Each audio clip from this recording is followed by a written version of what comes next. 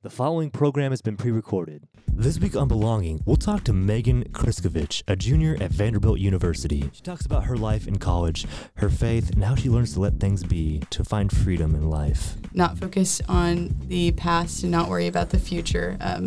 Hearts anxious about the future are not open to the grace of the present.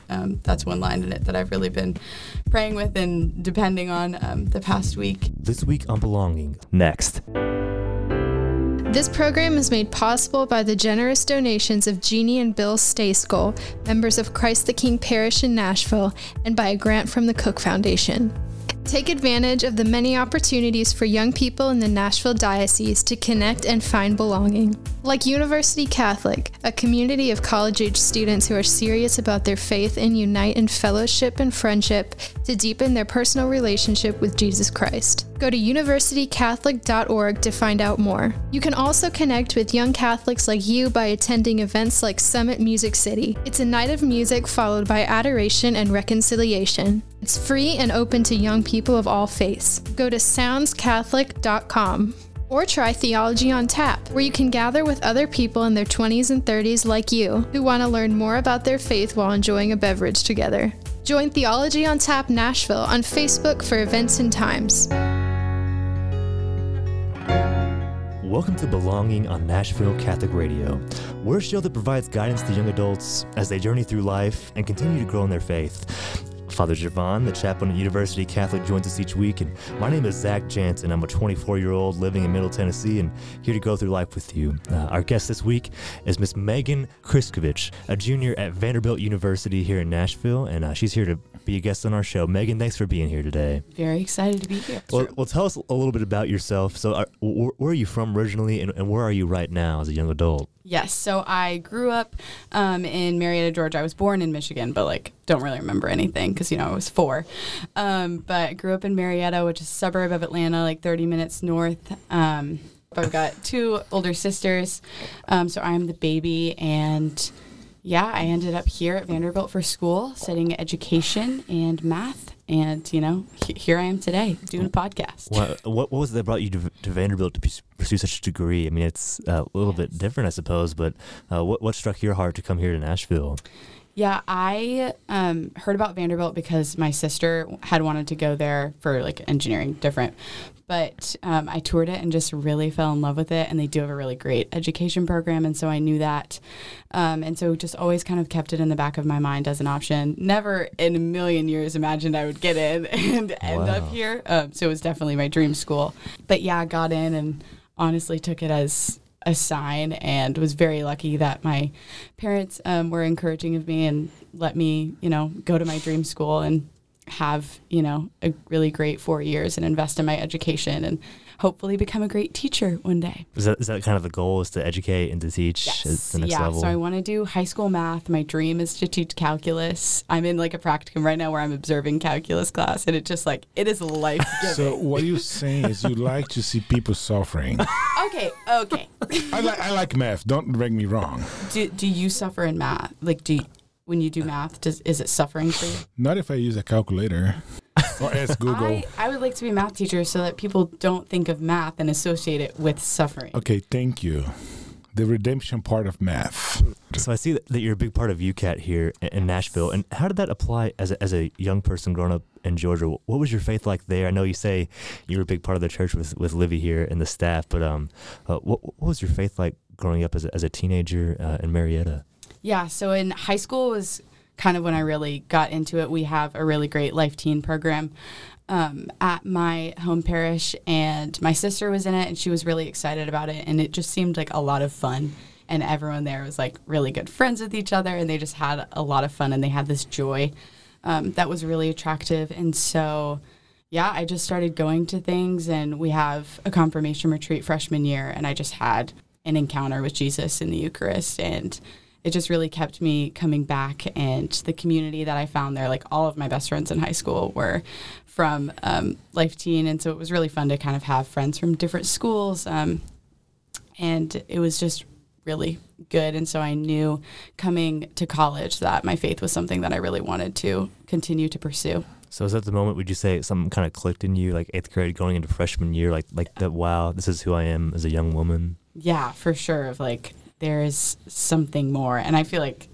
there's obviously still so many more moments of that, of like getting to see God because he's infinite. So like, there's so much more to learn about. But definitely that moment is kind of like the click, I guess. Yeah. It's interesting to say, too, that just the little things that you were just having fun with it and being involved with the youth group. Because I think, especially on the Catholic perspective, I feel like the cliche is that it's not super fun as a high schooler. Like, it's something that your parents force you to go to and you have to put your cell phone away. But then you see, like, the Protestant side of it, maybe like the Baptist side here in Middle Tennessee, it's like of the church of, like, what's happening now, like the feel-good Jesus kind of thing where you can raise your hands up. That's one way to do it, I guess. But did you find that connection in college too? Did you know that coming to Vanderbilt that's what you wanted to continue, or did UCAT just kind of fall into your lap and you're like, wow, this is a thing? UCAT was definitely something that I had to pursue. Wait, was Father there when you got there? No, Father was he not. wasn't there. Okay. He came my sophomore year. Yeah, my parish back home is not super similar to UCAT. I just wasn't used to like the traditional masses and all of this stuff, and so it was almost like a culture shock. And coming to college where everything is new, and then the mass almost seemed new too, even though like I had been going. That's a good point. Sometimes does the mass feel different to people? I know we joked about the Jesuits a couple weeks ago, but even like a more traditional kind, is that kind of like a bizarre shock to people sometimes, Father? I think it is, and I think that I personally, we talked about this before. I don't like this, I'm conservative or I'm a liberal. I'm Catholic, For Mass, we read the black and do the red. So like on the Roman Missal, there are some rubrics. Mm-hmm. There's red things that tell you what to do, and then the black letters tell you what to say. Mm. So if you do that, you're okay. Mm. So it's kind of, I don't know. I personally don't like that whole, I came from a liberal parish or, or a conservative parish, or you came from a Catholic parish. Yeah, it was just like the Mass was different, and I felt that. Yeah. Yeah, which obviously like the Mass, the core of it was the same. Like it was still Jesus in the Eucharist and doing the same readings and the same prayers, but just kind of the way that it was presented. Yeah, more. It's different. Different kind of music. Yeah. And, yeah. Mm-hmm. And just like a different culture too. Yeah, different vibe.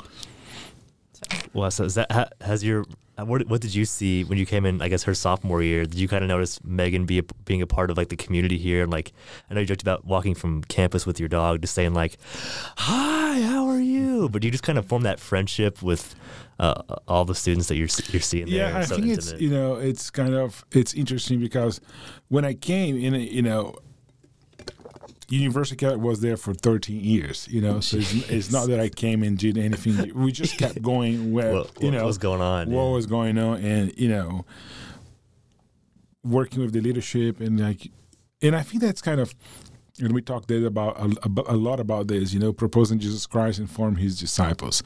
It's kind of a line that everybody knows and everybody talks about. And I always go back to that. We propose Jesus Christ. And then when people come, we form his disciples. Mm-hmm. Yesterday we were having a leadership board meeting. And, it's like, guys, we're going to invite you to go to the heights. We're going to invite you to be a better version of yourself. Because that's what we call to do. When we have that personal encounter with Jesus Christ, we are called to... Yeah, we good, but how can we be better? Mm. Have you found that in your life, Megan, that like you've gone from like a better version of yourself over your time in college, even like where you were a year ago today, maybe last February? Have you seen the change in yourself, just like as a person in your character? Yes, an astounding yes. I'll have moments. Like especially within just kind of my close group of friends of like things that I say, like even just like saying things that I need or like voicing my needs has been one thing that I've grown in. And just I'll like say something in a conversation and then I'll go like, oh, that was growth. Like, look at that. And so it's definitely just little things. And I think like within the past year, I've been actually started praying like daily holy hours. And I think that that's definitely like the cause of all of these changes and all of this growth comes from Eucharist. What do you do in a daily holy hour? Oh, that's a really good question, Father G. So as the name, insinuates, daily. So every day, just an hour of prayer, usually in front of the Blessed Sacrament, the exposed Eucharist, which we are super lucky to have a lot of adoration at UCAT. We have an hour before our daily Mass, and this week we have perpetual adoration. So 24 hours of adoration from Sunday night to Friday night. So we are very lucky as a community to be able to have access to the sacraments. But what do you do in that 1 hour? What do I do in that 1 hour? You get there and you say, really, the Father, the Son, and the Holy Spirit. And then, it depends. Some days I just sit and just look at Jesus and just have his gaze upon me. Some days I complain a lot. There's some days when you don't want to be there, I bet. Some days the hour feels literally so long. It was a couple Sundays ago after our Holy Hour before Sunday Mass, it just felt so long to me. And I turned to one of my friends afterwards and I'm like, so that Holy Hour. And then at the same time, I say it felt long. And she said it felt short. And we just looked at each other and we were like, oh, okay. Sometimes it feels like the longest hour ever. Sometimes it feels short and I could stay and pray even longer. Sometimes I pray the rosary. I have spiritual reading. Right now I'm reading Interior Freedom. Super great. 10 out of 10 recommend. I do a lot of journaling in my prayer, just kind of process things. Just kind of slowly also having time to listen and just really getting to know Jesus's voice and just sitting with that. Every hour looks different, but all of them are good.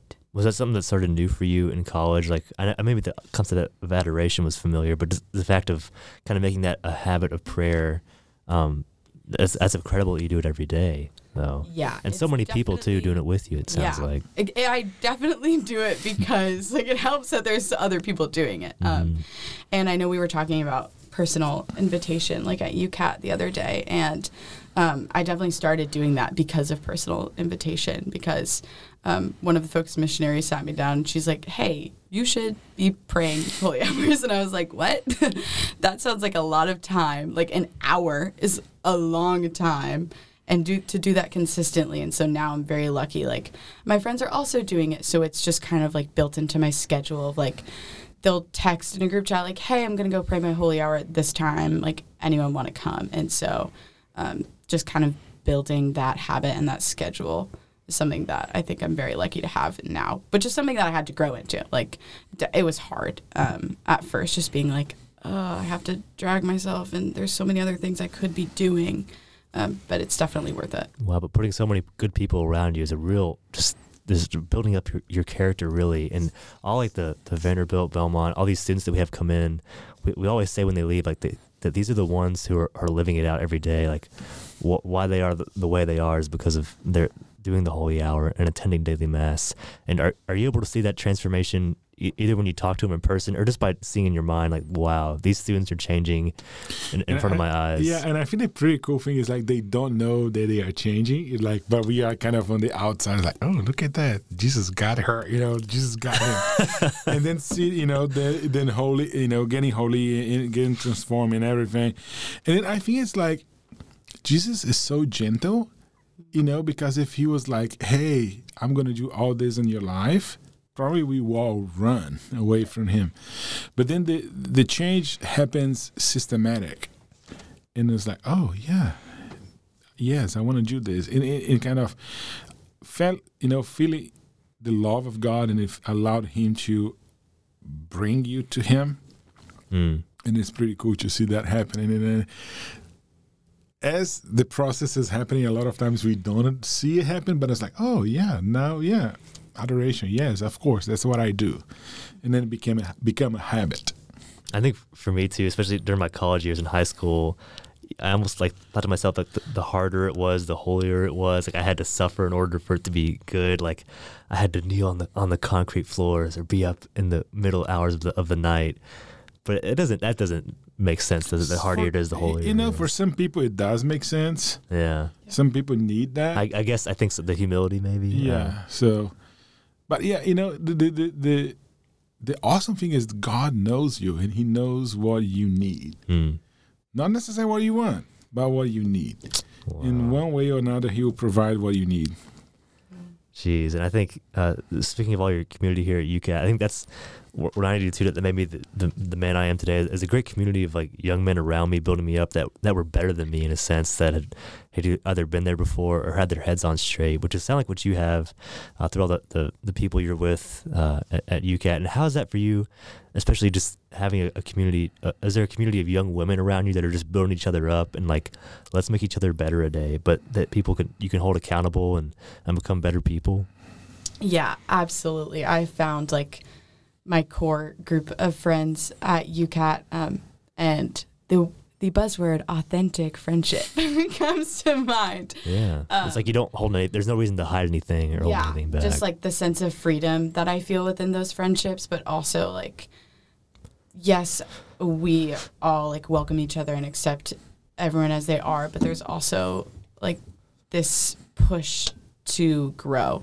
And so it's like if we see someone's not coming to Mass or not praying their holy hour, like what's going on? You can hold them accountable. Yeah, and there's that accountability and that gentleness and just like this desire for one another to be holy and to know God and to be with one another in that journey is just something that's really special. And as we see the beauty of it, like that there's so much great community and you're just really seeing the fruits of it every day and over a period of time. And you talked briefly about the moments where maybe you have to want to be there, even when you don't want to be there. And speaking of that, as you're kind of ending college, what are some challenges you faced or you're still facing, either in your faith life or just as a young student in general? What are some challenges that you face? That is a good question. I think it is very humbling to see when I lack structure and a schedule, how easily everything can fall apart. Like when I go home for breaks, how easy it is for me to just like not pray and not keep up with my schedule and not go to daily Mass because it's too early and I just like to sleep a lot when I'm home. And so it's really humbling to say like, you know, like I'll have these moments in prayer where I'm like, whoa, like that was God, that was amazing. And then, you know, the next day I just forget to pray and I don't feel like it. And I'm like, okay, thank you, God. I needed to be humbled in that moment. Yeah. I think we all have those moments like where it becomes easy, but especially when you change your environment, I think the most common one is going back home. Like it gets not easy, but I get such a rhythm of prayer while you're in college and you've got this. Whether there's like a pandemic going on or the week of fall break or whatever, you can kind of lose it a little bit. Do you kind of encourage them to keep that rhythm, Father, I guess, of like, don't break this. Once you leave here, don't break this habit. Yeah, one of the things that we talked about is, you know, so maybe when you're in school, you have to wake up at 5 in the morning, whatever, you know, 7 and whatever. Just have not waking up at 5. But, you know, like for example, so when you guys are here, you have some kind of schedule. Yeah. Make a schedule for you. It's okay that you're going to wake up at 9 a.m. or 10 a.m. whatever. You know, it's your time to rest or whatnot. But then what is your schedule? What is your prayer time? Because if you don't have a schedule, it's just like gym, you know. If you don't put it on your schedule, you don't go. Yeah. Because you get too busy and, you know, you don't go. Remember when I was at some Philip, I had like 1 hour of gym every day. So it was like, you know, 30 minutes late, it ding my phone. I was like, okay, I have to leave. And I'll go. So it's kind of the same way. What is your schedule going to be even when you break? Maybe, you know, it's going to be harder because, you know, you don't have a 5:30 Mass, but you have an 8 o'clock. It's too early. But yeah, you can go and then come back and sleep, take a nap, you know. So kind of that stuff. So you have a plan to do before, because if we don't, we're just going to, you know, not going to happen. I think speaking of like the gym and those habits and prayer, it kind of reminds me of like Lent right now, how there's so many things that we want to do kind of seems overwhelming. Like if you're someone starting from scratch, who's maybe just going to mass on Sunday and just kind of praying regularly morning and night, you might want to take it all on at once, being like, I'm going to be at church at 7:00 every morning, and I'm going to pray at 4:30 every evening for an hour. And you sometimes you overwhelm yourself, and then it all comes crumbling down. So one of the things that I would say is your goals have to be three things. Yeah. They have to be concrete, they have to be achievable, and they have to be challenging. So I'm going to pray more. How, where, what time? Specific. What are you going to pray? It has to be achievable. I'm going to pray for 3 hours. No, you're not, because right now you're not praying 5 minutes. Have to be achievable. And then it have to be challenged. I'm going to pray for 2 minutes. That's sweet. That's cute. But is that going to help you? So whenever whenever I talk to my directees, I always say there's three things. Goals have to be concrete, achievable, and challenging. And if you have that, it's like, yeah. And that's one of the things that is always good to have a spiritual director, because you can say, hey, this is my plan. And a lot of times it's like, hey, dude, I know you. You can't do this. Praying for 2 hours is awesome, but you can't do it. You don't have 2 hours on your day. Oh, okay. So let's get for 30 minutes, 45 minutes, an hour. So kind of always have that second person outside that can say, this is crazy, don't do this. And then we get frustrated because we can't do it, and you feel that you're a failure. So it's just good. Well, yeah, because it's not achievable. Or, so kind of, if we have those three things, I think like I was preaching this weekend for Sunday homily, this is not something that is just for the beginning of Lent or for the whole Lent. This is for the rest of our lives. We have to push ourselves to be a better version of ourselves for the rest of our lives.